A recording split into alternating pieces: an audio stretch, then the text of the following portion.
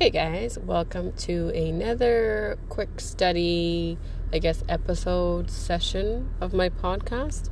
I'm just sitting in the car waiting for it to warm up. I just finished work, so I thought I would quickly record an episode so that I don't get too lazy when I get home and then it doesn't get out. And then it's been days and days since I've released the previous episode.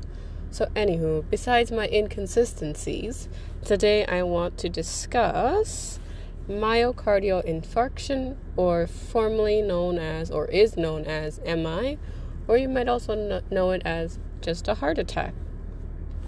So MI usually results from the death of cardiac muscle, which is usually related to prolonged, moderate to severe ischemia. Generally, one or more areas of the heart have reduced blood flow to it, so it has decreased oxygen flow. So then that results in chest pain and then other cardiac symptoms, alerting the individual that they are having an MI. And let's see. So usually, if the person is, typically healthy? Well, not typically healthy.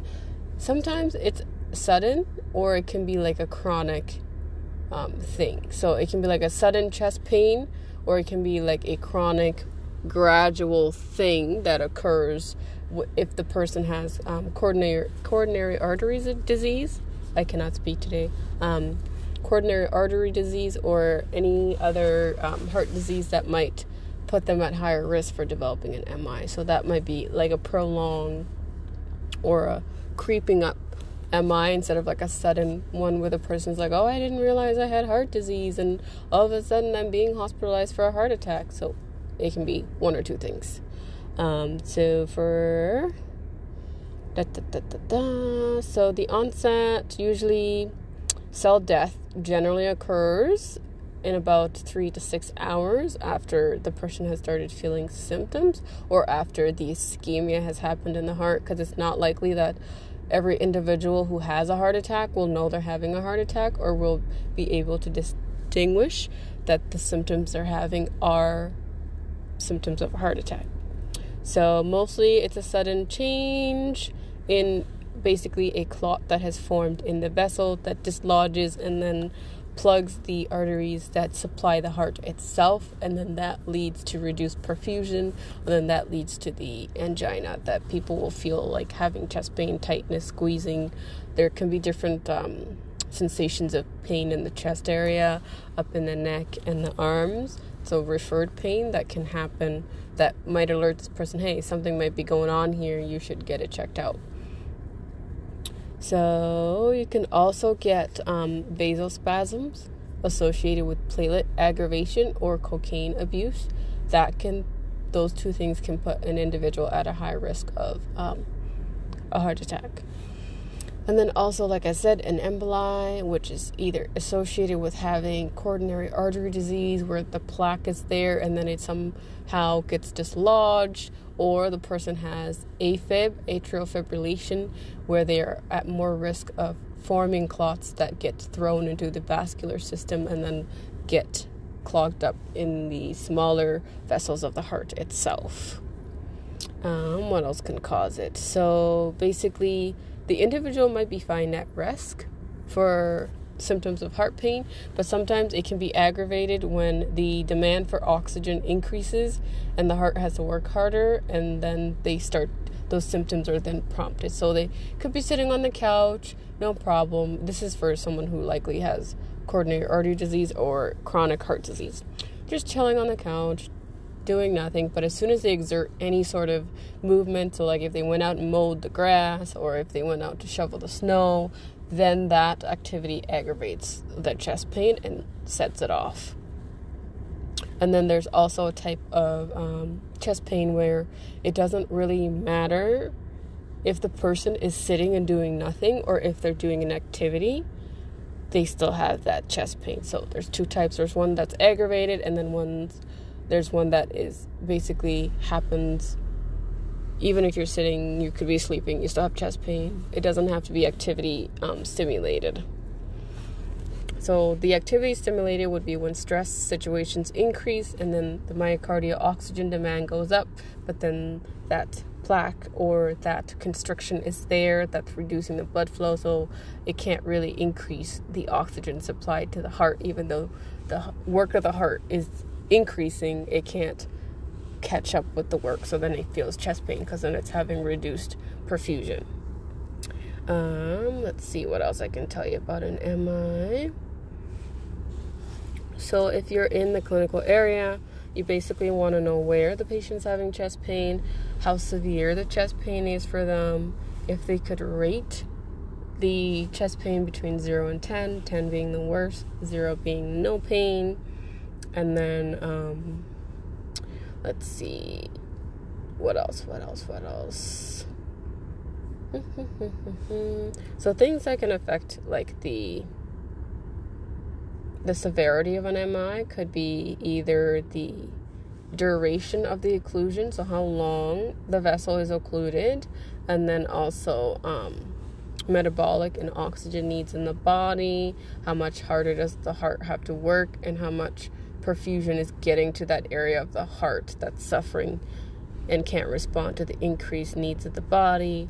And then also the extent of if the chest pain is related to chronic heart disease, is there collateral blood supplies? Like, has the body tried to basically detour the area that is occluded and still reach that area that's affected by growing out new vessels that are bypassing the area that is occluded?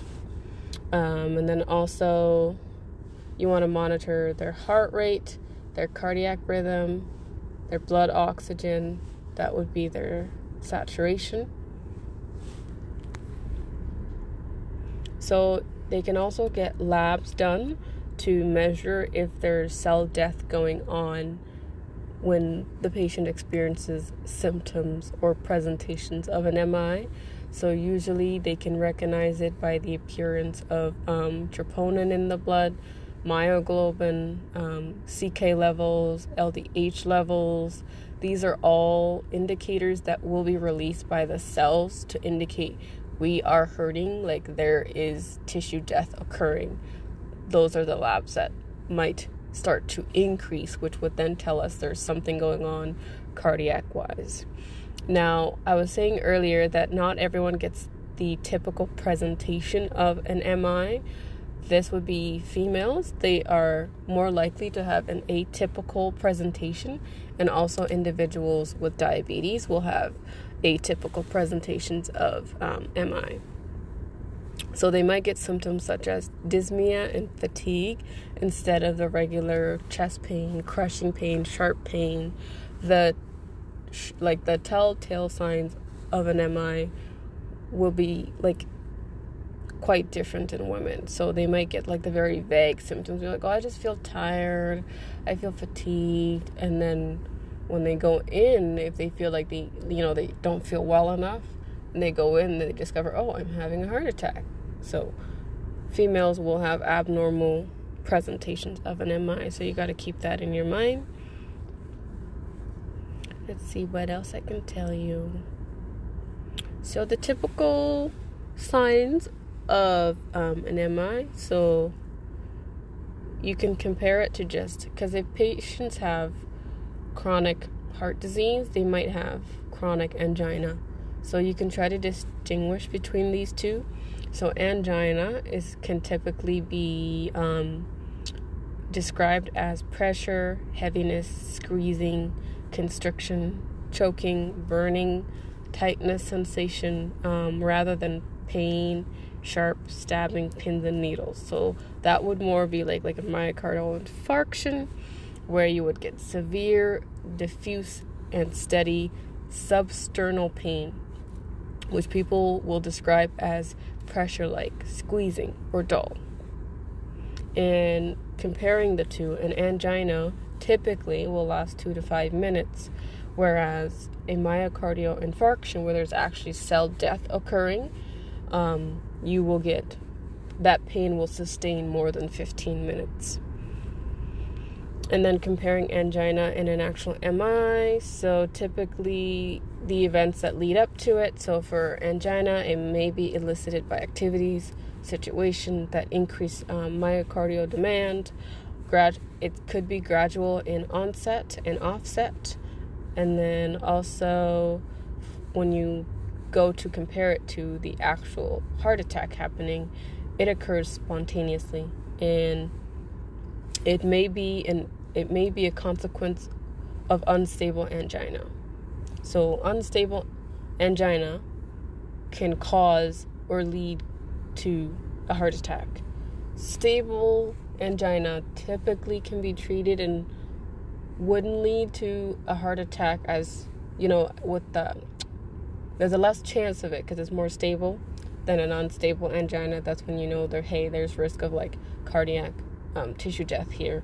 It needs to be looked at, whereas stable angina can be managed in the outpatient clinic with medication. And then what else can I tell you?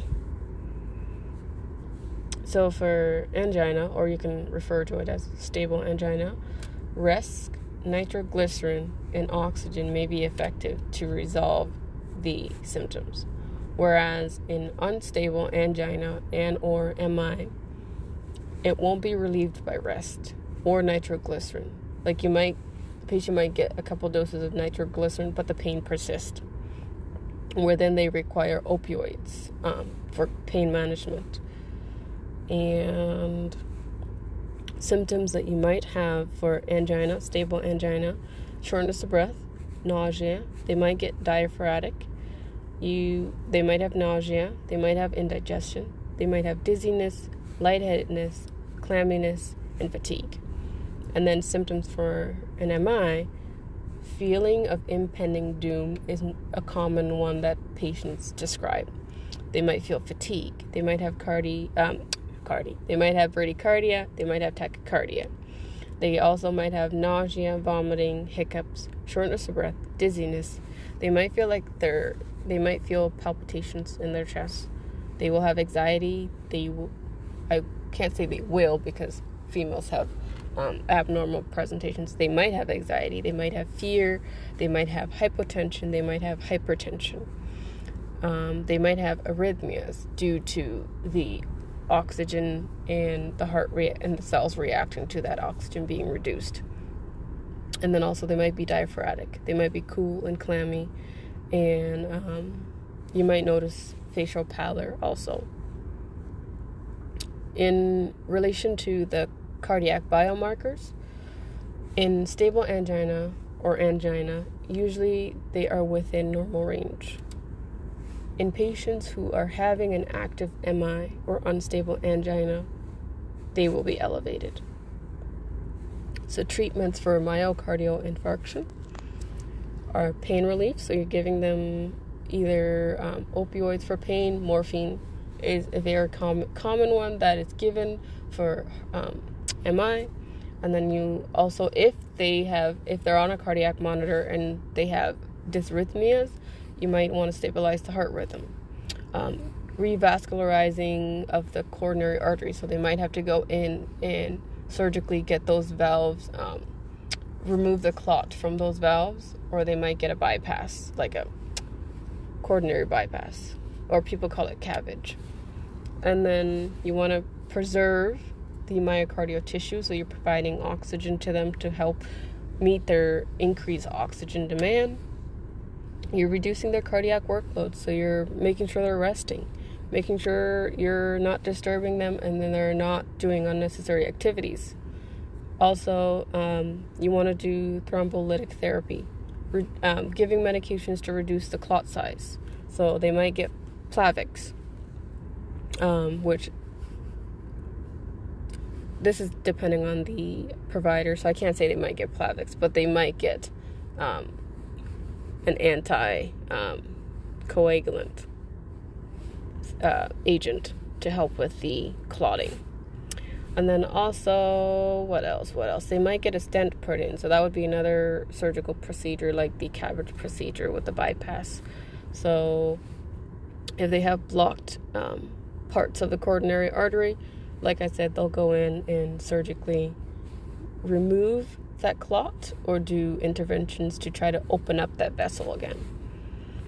And typical pharmacological therapy that you might expect for a myocardial infarction, you can remember it by MONA. I remember this was a very popular acronym in school. So it's basically morphine to relieve the chest pain, but this could be any other opioids that the physician sees is appropriate to treat their pain. Oxygen, you want to increase their oxygenation to reduce the ischemia or tissue death that's happening in the heart tissue. They might get nitrates. These vasodilate, so they open those vessels that are constricting, those vessels that are occluded, to increase blood flow to that area, to decrease the risk of the tissue dying. And they might get aspirin, which is immediately given if the patient is at home and they call EMS and they're basically telling them symptoms that might be indicating a heart attack. EMS will get them to chew baby aspirin before they come into the hospital, just to help with potential clotting that's happening that is occluding the vessels. Now, for nursing assessments for patients with chest pain, I mentioned earlier, you want to determine the intensity of the patient's pain, describing it from 0 to 10. You want to ask any events that precipitated the chest pain and the pain quality. Was it after they ate? Was it after they worked out or walked up a flight of stairs? Was it after emotional stress? Did they have a stressful day and that set off the chest pain? Where is the pain? Does it go anywhere? Does it radiate? Was it sudden, or was it like a gradual increasing chest pain? How long did the pain last? Does it go away, or is it constant?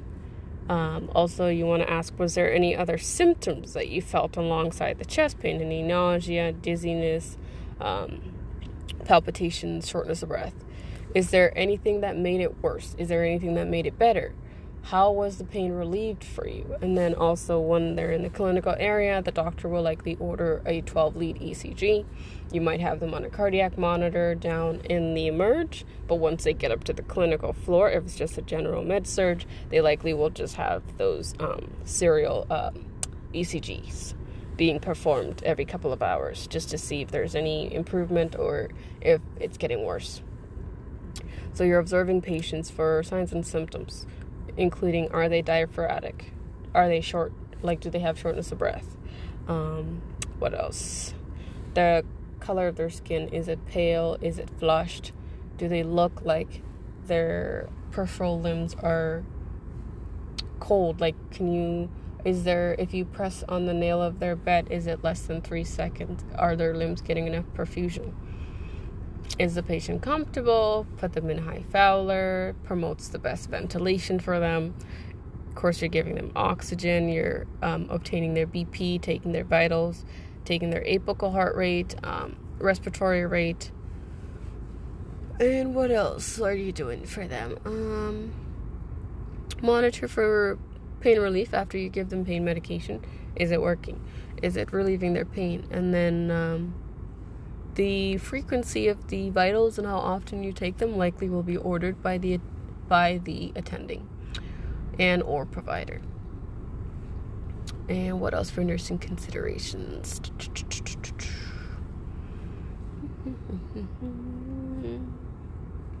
Of course, if you're trained, you could analyze their rhythm strips, have them on a continuous cardiac monitoring if that's what it's called for, and then you're doing a full head to toe for them. And then you could also, for nursing care, provide stool softeners to prevent straining when they're going to the washroom, which could then increase the workload of the heart. And then you're also providing that thrombolytic therapy. So you may administer heparin, depending on what the physician orders. You're putting them on bed rest. I'm just trying to read my notes here, guys. So if you're hearing me thinking out loud, that's me trying to read my notes. I hope you guys are having a good day, good night, depending on what time of the day you're listening, where you are. Here, I guess I'll just say in Canada. Here in Canada, it's getting a little bit cooler outside, so that's why I'm sitting in my car waiting for it to warm up. Well, it's pretty warm now, but I was waiting for it to warm up when I got off of work. And what else? Teaching. Okay, so when you're wanting to teach the patient, so you want to just explain to them their medications that they were taking or are going to be taking when they get home from this hospitalization. You review any dietary recommendations or restrictions they need to follow when they get discharged. Encourage them to participate in a cardiac rehab if that's what the physician deems is necessary for the patient to progress and recover. You can counsel them to resume sexual activity progressively, so not, all at once, slowly, whatever they can tolerate. I don't think a lot of us talk to patients about, their sexual activity very much. I think most of the time it's awkward for the staff, but people are curious. People do engage in these activities, so it only makes sense to explain to them after having a heart attack that it is okay for them to re-engage in activities that they were engaging in prior to hospitalization. You can also basically educate them on ways to monitor their symptoms if they get worse, who to see, who to call, how to get help if they need to come back. Advise patients of the typical and atypical chest pain that people can present with so that they might know for future reference if they have another episode. Stress the need to stop smoking if the patient is an active smoker. And then you can always offer them resources for that too. All right. And that is my chaotic review of the MI or myocardial infarction. I hope you guys get something from it, at least just a quick study review. I hope it helps in your study. I feel like I'm starting to record longer and longer episodes. I mean, when I was in nursing school, I really loved watching YouTube videos that explain these concepts, and then also trying to find podcasts that would explain these concepts so that I don't have to be sitting at my desk all day and I can review these topics while I'm doing other activities, doing chores, and I can multitask and don't feel like I have to be sitting at my desk consuming the information in one place. It gives you, I guess, diversity in how you can study. So that's why I started the podcast, just so people can have another outlet to consume study material. And hopefully this helps in your studies. I hope you guys have a great rest of your day, great rest of your night, wherever you are. And I will try to release another episode next week. Should be more organized. My notes should be more organized.